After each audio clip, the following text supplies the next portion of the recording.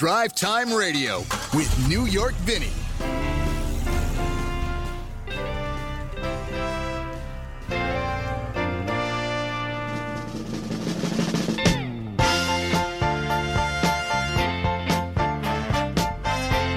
And a very good Saturday morning to you.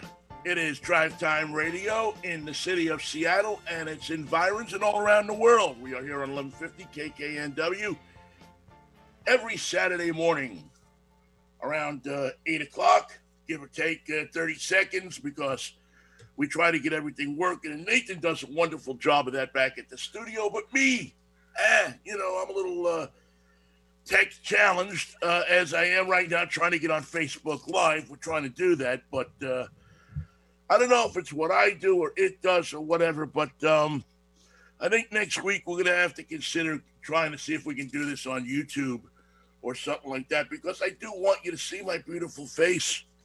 I hope you all had a good week and that, you got a chance to do some stuff and to see friends, family, talk to them at least. We are, again, in the middle of a crazy time in this country, and the only thing we can do is, as I said last week, sometimes you get in your car and you go for a ride.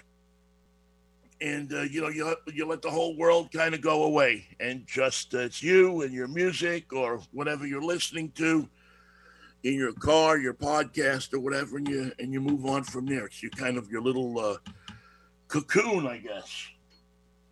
Excuse me, for lack of a better word, but a cocoon or a place that you can find solace. And that's one of the purposes that a car serves, besides, getting you where you're going, giving you enjoyment, all of the things that you like to see happen in your car, get your kids to school and so on and so forth. So cars serve different purposes around that. It's really a cool thing. So it gives me a place, certainly, to go for a ride, see something beautiful, and, take in the landscape. I went up to Chuckanut Drive and just on a whim, you're close enough here where I drove up, sat there, turned my camera on, Facebook Live the beautiful sunset, and just enjoyed it. And, it was cool because not only did I enjoy it, but I was able to share it with friends of mine around the country who don't get to see some of the beautiful stuff that happens in this area all the time. So it was really spectacular to be able to do that. It is raining outside. We have snow forecast for the hills, for the mountains, for the pass.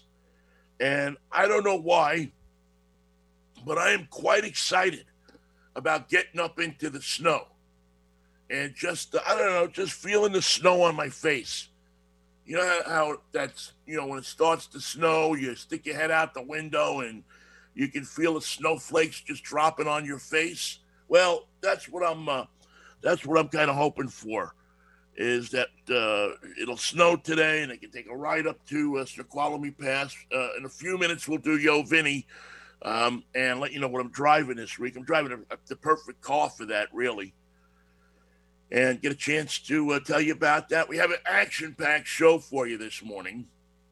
And excuse me if I'm a little froggy this morning, my throat. I went out and physically exerted myself yesterday. I actually went out and played golf. So something I don't normally do. I can't remember the last time I was on a golf course, but I went out and played 9 holes yesterday. And truly remembered how bad I was. My old man used to say, if you're going to golf, and my father was not a golfer, but he always imparted to me the words of the late, great Louis Prima, the fine musician out of New Orleans whose bebop style was different, comical, and very entertaining. He said, if you're going to play golf, do 3 things. One of them is don't argue politics. The second one was wear knickers, and the third one was always make your golfing partners laugh. And if you do that, you'll play a lot of golf because people will want you around. Even if you're not a good golfer, they'll want to see you laugh. So That's what we did. Yesterday we went out. I did not wear knickers. I didn't bring my knickers with me, but I do have knickers that I wear on the golf course. And, of course, in tribute to Payne Stewart and Louis Prima. Oh, that's so good. Café Bustelo. Es muy bien. So here's what we got for you today. A lot of you people probably know this guy. My first guest, who'll join us at just about 8:15, is a historian for the city of Seattle. He has worked with HistoryLink.org. He's worked with Cairo Radio. He's been around a long time, and we we are looking at here in Seattle the demise, the dispatching, the bye-bye of I think one of the coolest landmarks, the Pink Elephant Car Wash, and that beautiful neon sign that sits down there on Denny. And we'll talk to Feliks about that and about what he calls the Museum of the Windshield. There are so many beautiful neon signs that are around, not just neon signs, but signs. And those signs comfort us. And we'll talk to him about that and what signs that have gone that are no longer here, signs that, but there's such an important part of the road experience, advertising signs. I remember the outrage about the R from the Rainier Brewery.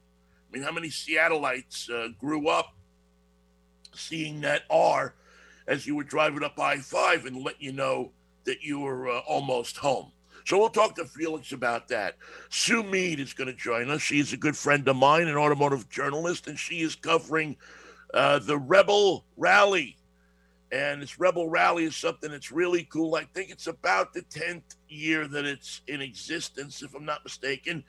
And it is a bunch of people who get together, and women drive in the rally in teams, and they test out and are given some of the newest and coolest off-road vehicles to traipse through the Nevada and California desert with.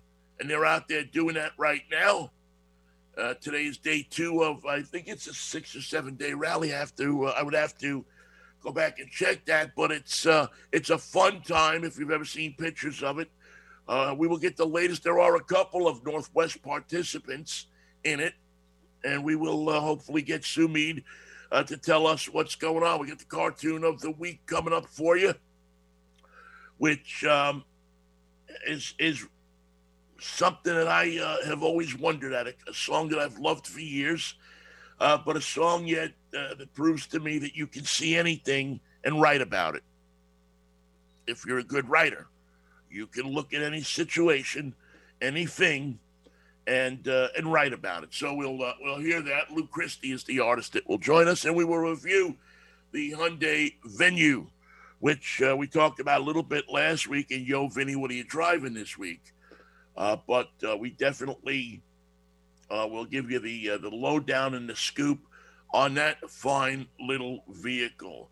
We're going to do this a little earlier than we usually do today because we have a pretty packed show and we got to move on time today.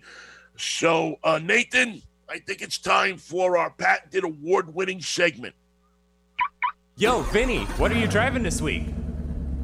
Why, Nathan, I'm glad you asked. Oh, Nathan.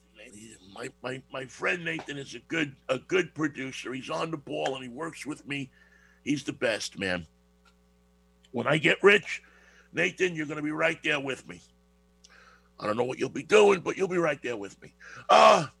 This week, we are driving, I think if you're looking for a family car, if you're looking for something that puts you in the I'm cool, I drive a hybrid category, if you're looking for something that's comfortable, gives you space, gets your family around, moves them around, you can really not do much better in the mid-size SUV category than the Honda CRV. And that Honda CRV, which has been around for years and is, a standard in the industry with all-wheel drive and comfortable and great visibility, a tall car, spacious inside, now comes in a hybrid, which was one of the knocks on, if only against the Honda, is that it didn't come in a hybrid. Some people stayed away from them. But that is no more. The Honda CR-V hybrid is sitting in my driveway right now. We took it out for a ride to the Snoqualmie Falls Golf Course yesterday, where it held golf bags, it held equipment, you could sit on it. Really a very comfortable, I don't want to call it luxurious, but everything is well done in the car. They didn't skip, they didn't half step on any of the materials in this car. They put a nice car together. And it's again, I'm not going to say it's a fun car to drive, but it gets the job done. And in this category of car, that's probably what you're looking for, is a car that gets the job done, is easily configurable. The interior is comfortable. Several different types of people can fit in with comfort. It has a spacious back seat for when those kids' legs grow a little bit longer. And it keeps up with highway traffic fine. That's what you're looking for, right? And has a good warranty. And all those things are present so far in the Honda. The one thing that's kind of cool, and I was talking to my roommate about this yesterday, is the fact that they took the shift lever off of the dashboard, and now it's a push-button shift, and it works perfectly. I'm starting to really like the push-button shifts because they remind me of the old Plymouths and Ramblers. So that's what we're driving this week. If you see me around town driving it, by all means, come up and say hello. All right. Well, we'll take a quick break here. When we come back, Feliks Banel will join us he's with Cairo Radio, but he's also with HistoryLink.org. He is a Seattle historian, and we'll find out what the heck is going on with the pink elephant here on Drive Time on 1150 KKNW. This overheated radiator shouldn't have happened. Or this street windshield in the rain. Or this dead battery here. Shouldn't somebody check those things for you every time? Your Texaco dealer does. That's his promise. Your Texaco dealer not only promises to check the things everyone ought to, he'll double check too. He'll check your battery. Double check the battery cables. Check your oil. Double check the fan belt. Check your radiator. Double check the radiator cap. Clean your windshield. And double check the wiper blades. What's more, your Texaco dealer's service and courtesy includes a smile and a thank you. That's his promise.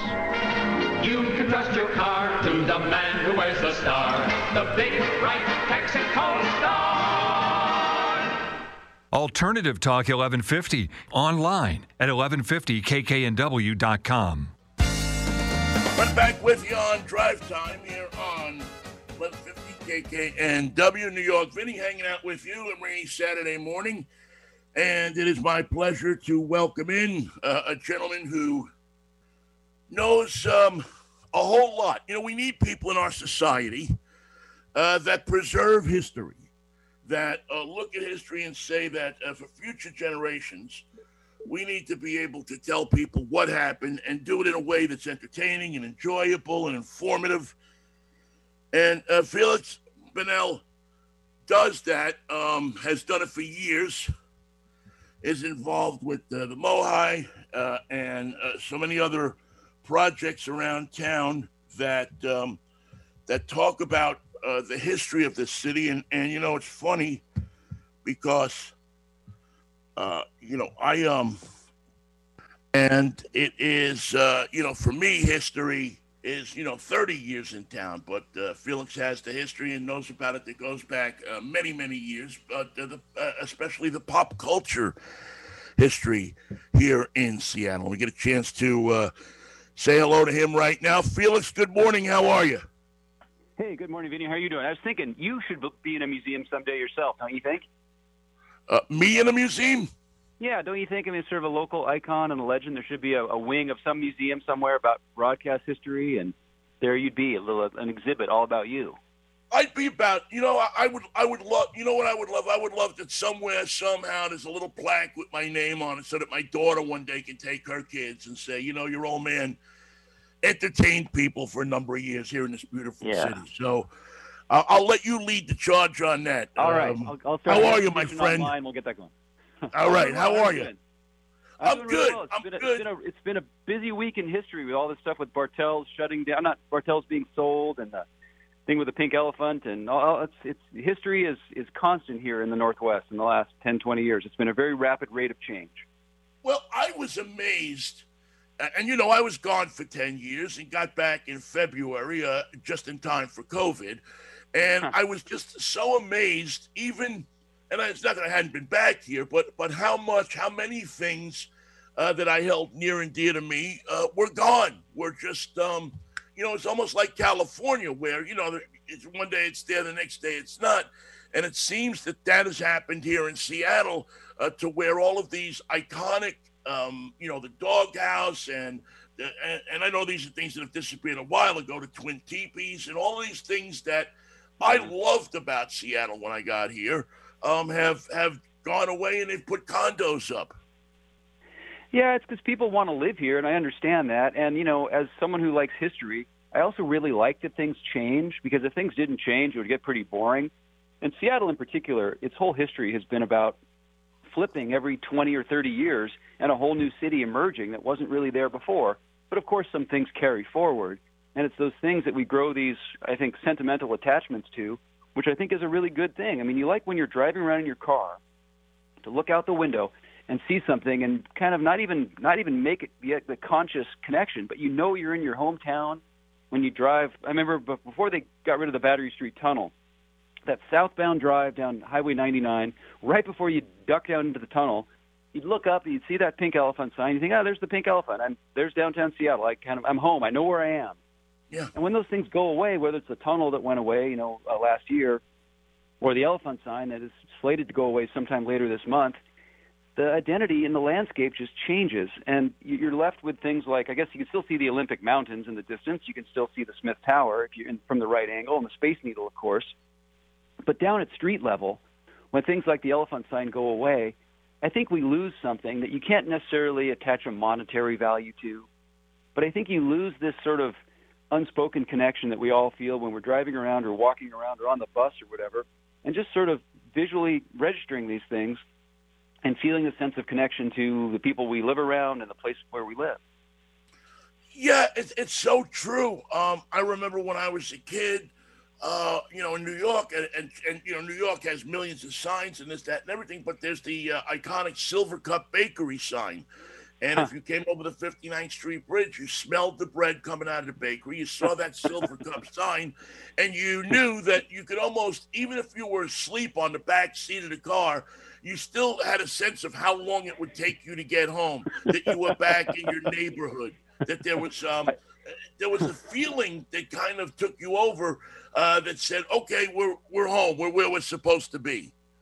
I love that sense of smell. That's a great thing. And funny, just north of the old Battery Street Tunnel used to be a Hostess factory where I think they made Twinkies or something, but there'd be that smell of that kind of, I don't know what it was, lard mixed with powdered sugar or whatever it was. Yeah, it's a great smell. This has kept Fisher in business for years, right? Yeah, exactly. But I'm glad you mentioned the sense of smell. I haven't thought about it as much, but yeah, you're right. There's parts of the city where there's a certain odor, whether it's from Puget Sound or some factory that was there or it might still be there, that gives you that sense of like, yeah, you don't even think about it. It just registers in your mind. And that's why I like this thing, this notion of the windshield museum, because I used to work at Mohi. I was there for 6 or 7 years as deputy director, and we had exhibits, and there were little labels, and people would have to take time out of their day to, drive over, park their car, pay their admission, walk around, read all the little signs. And that's fine. I'm not knocking museums. I love museums. But every day when you're driving around, there's just this multiple layers of history that if you take the time to understand what some of these things represent or where they came from, you just kind of live in a museum all the time. You live sort of immersed in this sort of history and context that I think makes your life more meaningful, or at least more interesting. It makes it easier to connect with your neighbors about this shared space where we are. That's the kind of history I love. That sort of that history that we're all immersed in, that we're not taking time to kind of like write a book about or do anything special to honor, other than just enjoy it every day, like you driving past that bakery or driving past some particular sign or something. I love that stuff. That's why I love Seattle so much. The size of Seattle it's perfect because you can sort of kind of take it all in pretty easily. Like I spent a lot of time in L.A., and there are neighborhoods that are the size of Seattle in some ways, and same thing in New York. There's millions of signs, but Seattle is this sort of manageable size where you can kind of digest all of the history and all the landmarks really in just a couple days if you spend time driving around looking at it. I remember, and we'll get to the pink elephant in a minute and what's going to happen with that sign and the car wash and everything, which I guess is not going to reopen, but the sign at least will exist. I remember coming to Seattle. It wasn't the first time I was here, but when they brought me up to interview me to work at KJR, I remember standing in front of 190 Queen Anne, and I looked at the PI, the globe, and I was standing in front, and and I'm a Superman fan, so I saw that globe and I saw Daily Planet, and I just looked at that thing and I said, wow, if this city is cool enough to have that thing on the waterfront, this is a city I want to live in. It's a city, it attracted me, and maybe I'm weird. I think I know I'm weird, but it really said to me that you want to be, this is the cool city you want to be. And then, and then coming up, driving up, there used to be the Sunny Jim peanut butter sign. Oh, yeah. And my mom, when she was a kid, used to call me Sunny Jim. That was her nickname, one of her nicknames for me. And I saw that and I said, yeah, this is where I'm supposed to be. The neon signs, those road signs, not road signs, but those advertising signs, so much was a part of why I thought Seattle was a cool place to be, back in 1992 when I got the chance to come up here and to be here. See, that's a cool thing, because when the companies paid for those individual signs, they weren't thinking about attracting anybody cool to live here. They're just thinking about selling peanut butter or selling more newspapers or selling beer or whatever.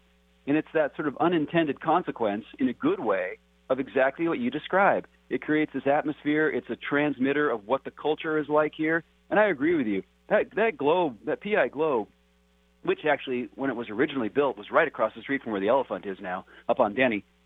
That's like an audacious neon sign. That's a neon sign that doesn't necessarily belong in a city the size of Seattle in 1948 when they put that globe up.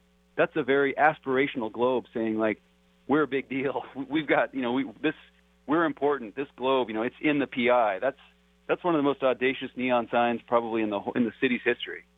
Yeah, we're major league. We can compete. Yeah, I know. I'm sure you can say, well, yeah, if you go to Yakima, they have a bunch of neon signs in this, but there's nothing quite like the PI globe, man. That thing was just knocked me off my feet.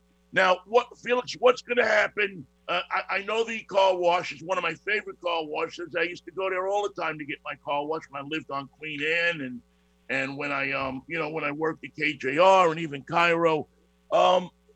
What are we looking at now as far as the sign and the building and the facility itself? Well, I mean, the sign is the plan is for that sign to be taken down sometime this month. There are some community activists in Belltown who are trying to have the sign remain in place, and we'll sort of see what happens with that. But if it's allowed to move forward, the sign will come down. It will go to a company called Western Neon that builds and restores neon signs. They've restored the Rainier R. They've restored a number of signs here in town. And then it will go into the collection of the Museum of History and Industry. And again, I used to work at Mohi. I still have a lot of friends there. And it's unclear. I spoke to some people there a couple days ago. They're not sure what they're going to do with it once it's restored. It's big. It's difficult with an artifact that large to display it properly indoors. I suppose you could put it in the Mohi location down there at South Lake Union. It might look good in that big open gallery. My fear is it'll end up in storage for the greater part of its future life rather than on permanent display. And there's a school of thought, and I'm part of this school of thought, that neon signs belong outside because they only look really good in the dark and they only look really good in the rain, especially in Seattle. And in some ways, they only really look good right where they were first installed, like that Elephant was back in 1956. I mean, if I'm doing my math correctly, that's 64 years ago. That Elephant almost qualifies for Social Security. It's been there so long. And the idea of it not being at that particular stretch of Denny Way, crossing over Aurora there, that just seems like a sad thing to me. And, you know, you can't be too sentimental if you're serious about history. So I'll probably never cut it as a real serious historian, so I'm kind of sentimental. But I just love that fact of driving past that elephant and just seeing it out of the corner of your eye and knowing where you are. So is it good that it's going to Mohi? Yeah. If the alternative was going into a private collector's hands or being scrapped or something, yeah, of course a museum is a better option. And the fact that it'll be restored is a good thing, because the neon as a lighting system will last forever. But the metal in the signs wears out and rusts out and that kind of thing. So they definitely need a lot of maintenance. So, yeah, I'm having sort of mixed feelings about it. I'm glad it's not going to be destroyed, but I'm sad. It looks like it's probably not going to remain in place. Hopefully there's some compromise in between where a neon sign could be enjoyed outside in the dark, in the rain, in the cold, the way it's really meant to be appreciated. What would it take, do you think, to keep that sign in place? Would it take a movement? Would it take a rich donor? What would have to happen for it to stay where it is, and they build whatever they're going to build there around it?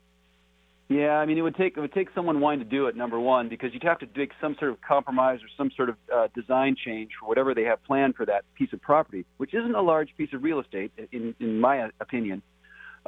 There's a legal effort. This group called Friends of Historic Belltown are trying to get the city to actually do a landmark study to determine whether or not that elephant in its current position qualifies for landmark status and some sort of protection. That would require the builder, developer, whoever actually wants to do something with that land to take a few additional steps. They still might be able to move it. They still might be able to get rid of it.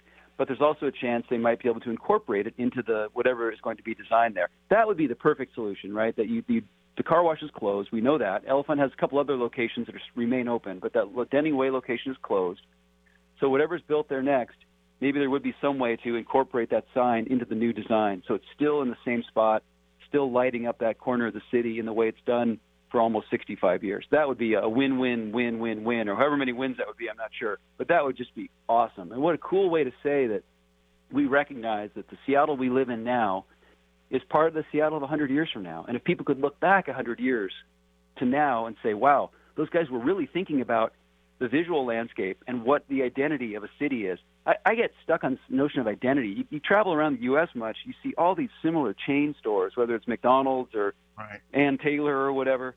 And I just, that's the way business works, right? You sort of centralize things and have one company that does everything.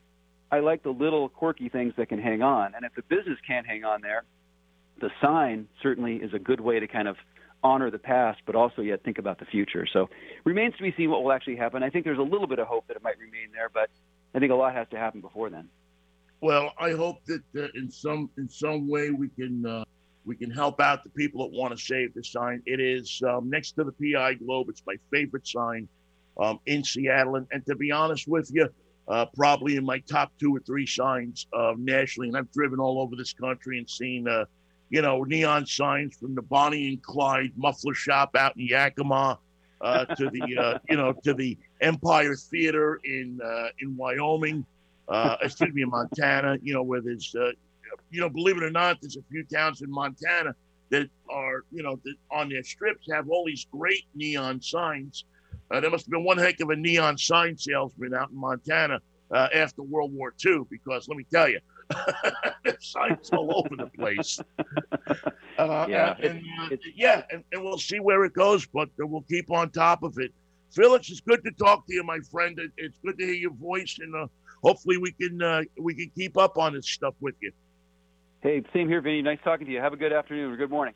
All right, you too. Take care. Feliks Banel from, of course, Cairo Radio, the Museum of Mohi, and a bunch of other stuff around town. He is a guy that keeps an eye on the history of Seattle, which is disappearing in front of our eyes. As I would like to say right now, save the pink elephant. Sue Mead will join us next as we take out the Rebelle Rally. It's going on right now. She'll tell us what it is, why it is, how it is, and how much fun it is here on Drive Time. It's new. It's new. It's new. The new 62 Lark by Studebaker. With big car comfort at compact prices. New. Highest, widest doors of all. New. Big, sofa-soft, deep padded seats. New. Thick, rich pile rugs and flat flush floors with no trip over sill. New. Lark limousine stretch-out room. Big car comfort at a compact price. New. Giant Lark trunks. Almost 17 cubic feet of cargo space.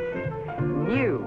Big 15-inch wheels give you new riding comfort. And surprise.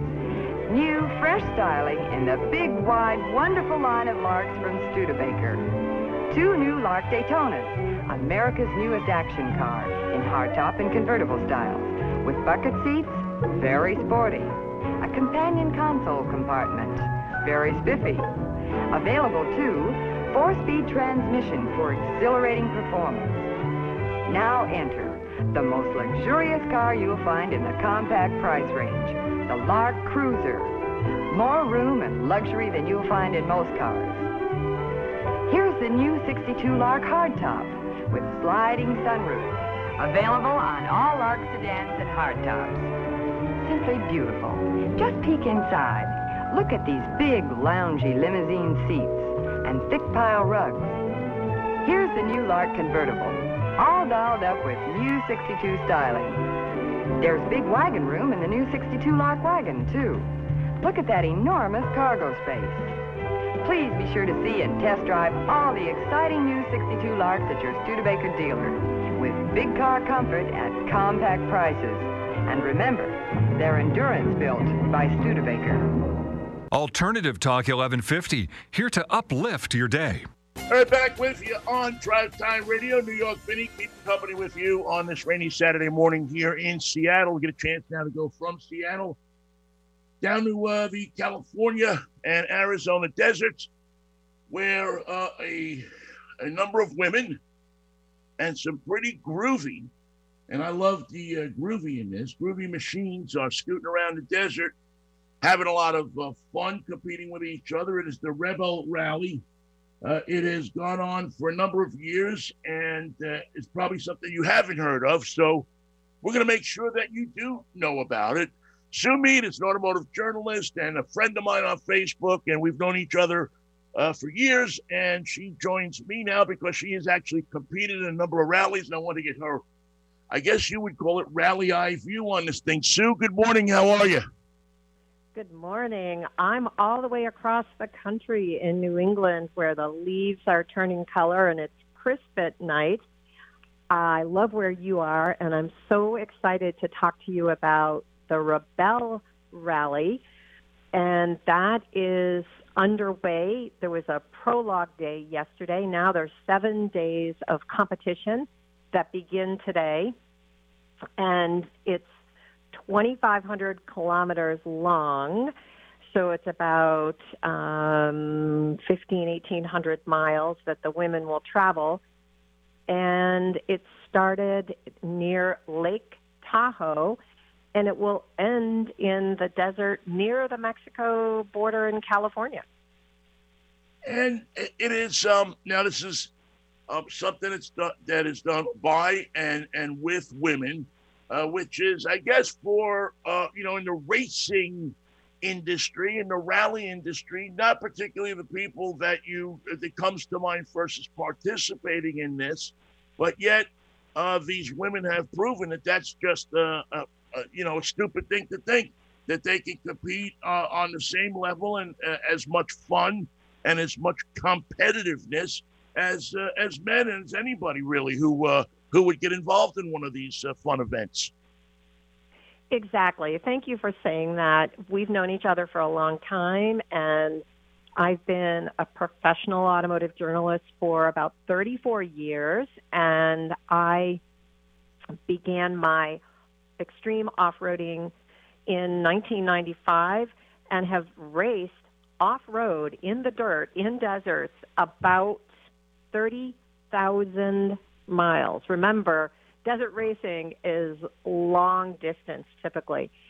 So this is the 5th annual event for women. It's women only, this rally.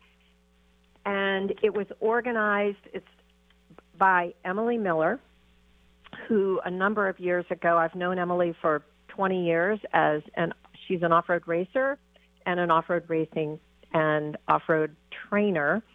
And she began this rally for women in the U.S., but there's Canadian participants. There's participants who've come from France, I know, and women all across the country.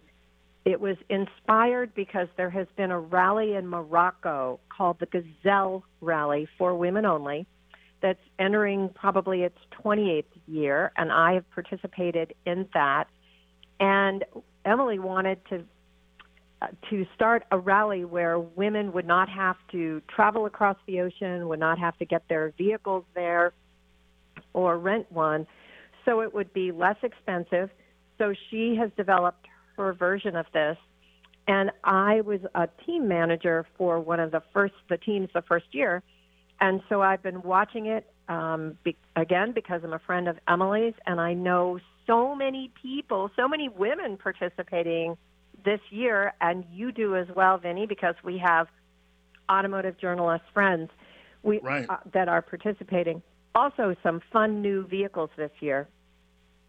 Right, the car companies, the manufacturers have found this to be a perfect avenue for them to give teams cars and let them kind of have at them in this situation. I know that there's a couple of really, very new, not only the manufacturers, but the off-road equipment people, the aftermarket manufacturers, the SEMA people, they've really invested in this race so that they have kind of a non-traditional proving ground for these vehicles and equipment.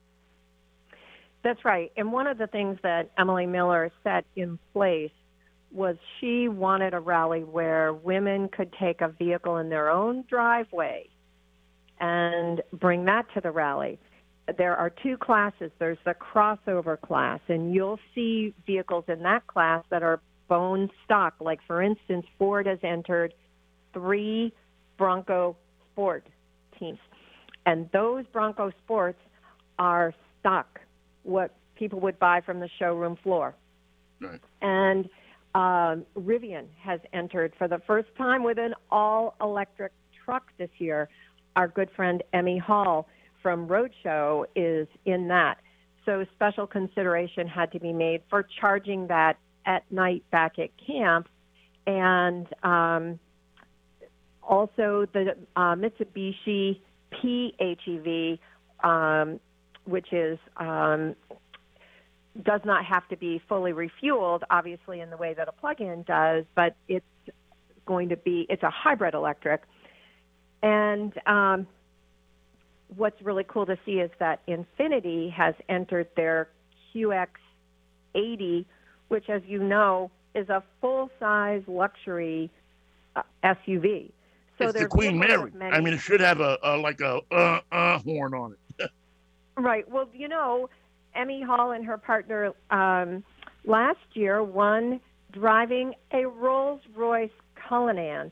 So there are there's 2 classes, 4x4 and crossover. And within those, there's even now a vintage class. There's a 69 Bronco that's been entered this year. So as Emily has grown the rally, she's added some different competition arenas within it. And I wanted to just make sure that I let you know that there's 36 teams. They're 2-person teams, a driver and a navigator. They can switch. They can share those duties, or they can stay in their role the whole time. It's map and compass only, no GPS, cell phones. Oh, my God. How do they do it? Let me tell you, I was lost every day in Morocco for the first 7 days that I was racing there. You need to train, and the training is free once you sign up. And before I forget, I really want to encourage your listeners and you to follow along. Go to the Rebelle, REBELLE, Rally website, and you can follow every day. There's live tracking. Last night I watched a 35-minute live video TV show from the rally, and women that are there are being interviewed. And by the way, I also want to point out that there is a full-time COVID coordinator on the rally for the 72 women that are racing and it's or competing. And there's about 80 staff required to put this on. So there's a full-time COVID coordinator. Every woman had to show up with a negative test. Their temperature is taken and they are evaluated every day to keep the rally safe. And again, if your listeners look at any of the live coverage, they'll see everyone is wearing a mask. And believe it or not, you can hear them perfectly well through the masks. But imagine that, boy. If there's only other people that would listen to that, I'm not mentioning any names. I'm with you on that, sir.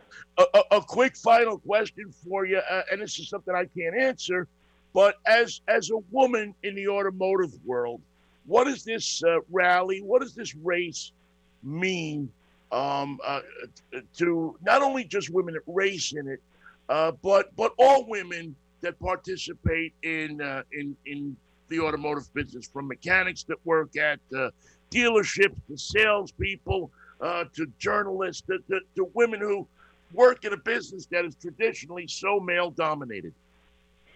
Thank you for asking that. As I said, I've been in the business for about 34 years, and what I've noticed is that, to your point, women are in every end of the industry. They're more and more journalists, engineers, racers. But what it means is that in this rally, the manufacturers are so happy to have women forward-facing and in a competition with their everyday vehicles. And I think you're going to see it continue to grow. A few teams did drop out this year because of COVID, but the fact that there's 72 women, and by the way, it's tread lightly. It is not racing. It is for accuracy and time, finding a series of checkpoints every day. And if you've got time, I'd love you to either have me back on after the rally has ended next Saturday, or just encourage people to follow along and look at the final results.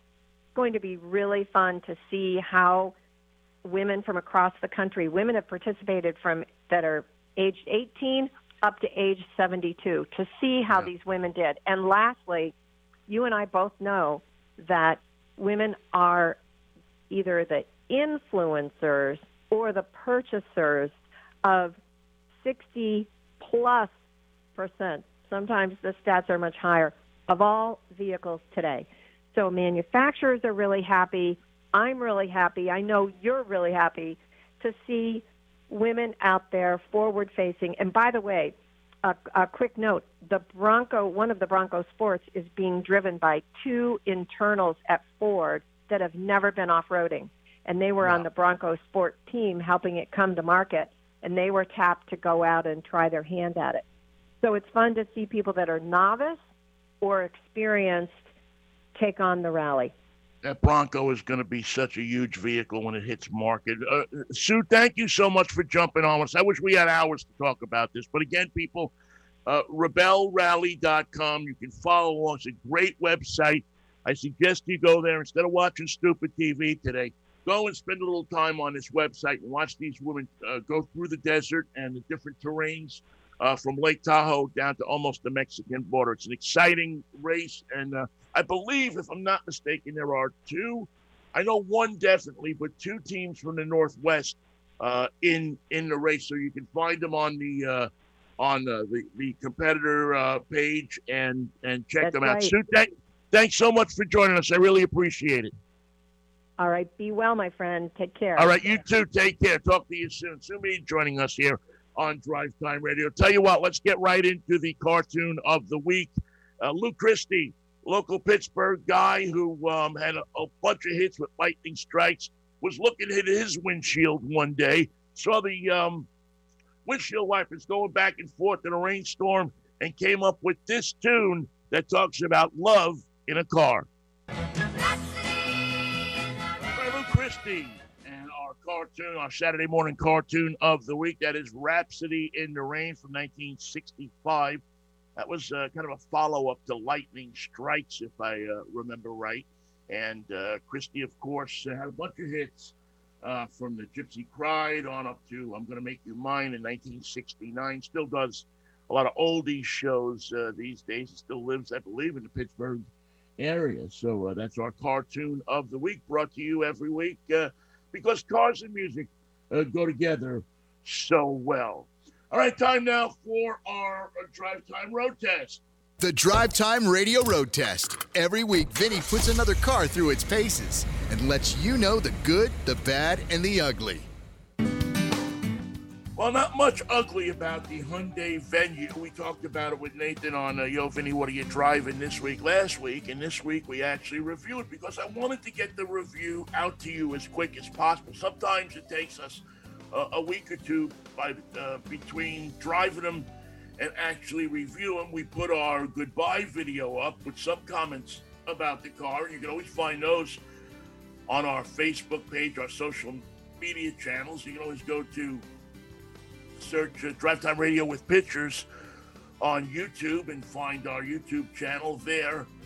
And, check out the different cars that we say goodbye to. We always put a little video of them. This was an interesting car to say goodbye to, and an interesting car to drive during the week. Hyundai has come up with a car, a small SUV. It's reminiscent to me of the Kia Soul. It's somewhere in that size, maybe a little smaller than the Soul.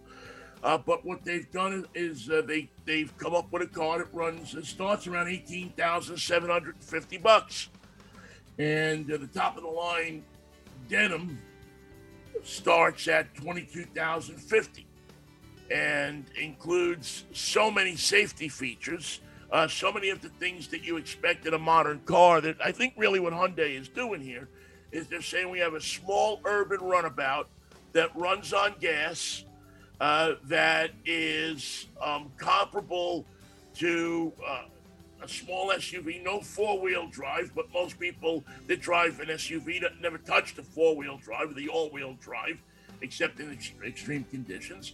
And instead of buying a used SUV, because our warranty is so good and our service is so good, that we can get you into one of these at a $20,000 price point instead of a used car. And I think that they've hit on something here. It probably goes up against the Mazda CX-3 and Nissan Kicks as far as its closest competition. But it is really well styled from the time you look at this. There's little styling things that I look at in cars when I first look at a car. I first kind of go over the lines.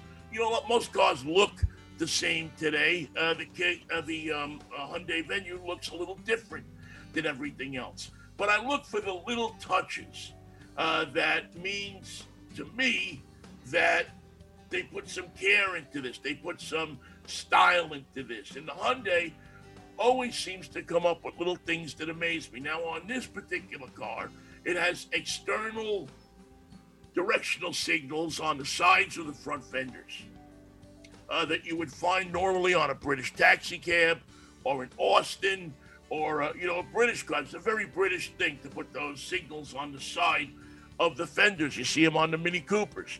Well, the Venue, at $20,000, has them on there. I think it's a great safety thing, so the people on the side can see what you're going to do. Also, it is a small car, so it fits in a lot of different parking spaces. Very easy to drive. As a matter of fact, my daughter, who's learning how to drive, got this thing in the parking space in the first shot. And it was extremely, and she loved the car. She is, somebody who is an older driver, but is just learning how to drive. And she got in this car and tried to park it because I wanted to see how easy it was to park. And she did a great job. It's a comfortable interior. It's not a large interior. If you're a big person, you would have to check yourself out with this thing. Seats, manual seats that I was driving, but by the way, it did have seat heaters at that $20,000 price point. Certainly, there's room But if you're a large person, you want to get in this thing and check it out. With the proper adjustment of the seats and the steering wheel, I found it comfortable to drive. A little, maneuvering of the seats. Also, a high roof on this thing, so it gave you great visibility. The visibility was really good in this car, and of course, the lines of the car, the little touches on the car, really, I thought, set it apart from its competition. The cargo space is not the best in this car. With the rear seats up, you only get about 18 and change cubic feet of cargo space. If you drop them, you get 31. Now, if you drive a car like this, most of the time you're going to Costco, you're going here, you're going there. You're never going to really fill this car up. This is not a car to buy if you have 4 kids. This is that urban runaround that is going to get you to the store. It's going to get you to the different places you want to go. It's going to take you to garage sales. It's going to take you to different things like that. And, the back seat is good for short trips or little children. I wouldn't advise going cross country if you had to sit in the back seat, but it'll get you where you're going. When that back seat goes down, again, not cavernous and not among the class leaders, but for most of the things that you're going to use this car for, you're going to be able to fit stuff in there pretty easily. The Venue also, the interior quality in the Venue, I thought was really nice. The quality was decent. A lot of hard plastic, but that's, when you're buying a $20,000 car, that's what you're going to get. You're not going to get luxurious leather. You're going to get adequate stuff that will service you well. I think the infotainment system in this thing is one of the best in the class. I think Hyundai has done a great job with their system so that it's easy.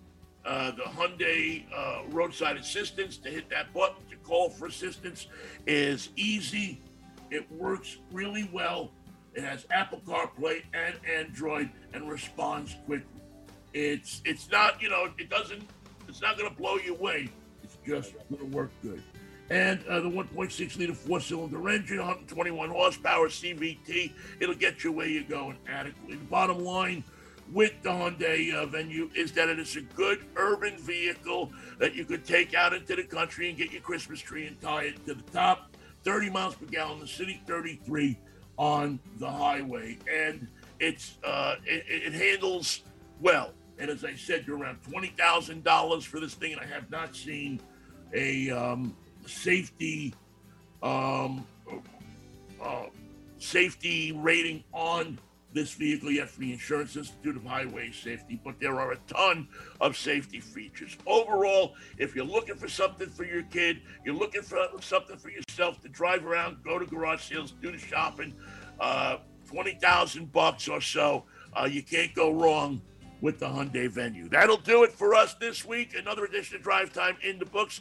Thank you so much to Nathan. Thanks to you for listening. And we'll catch up with you next Saturday morning, 8 o'clock. If the Lord's will and the creek don't rise, right here on Drive Time Radio. Have a good week.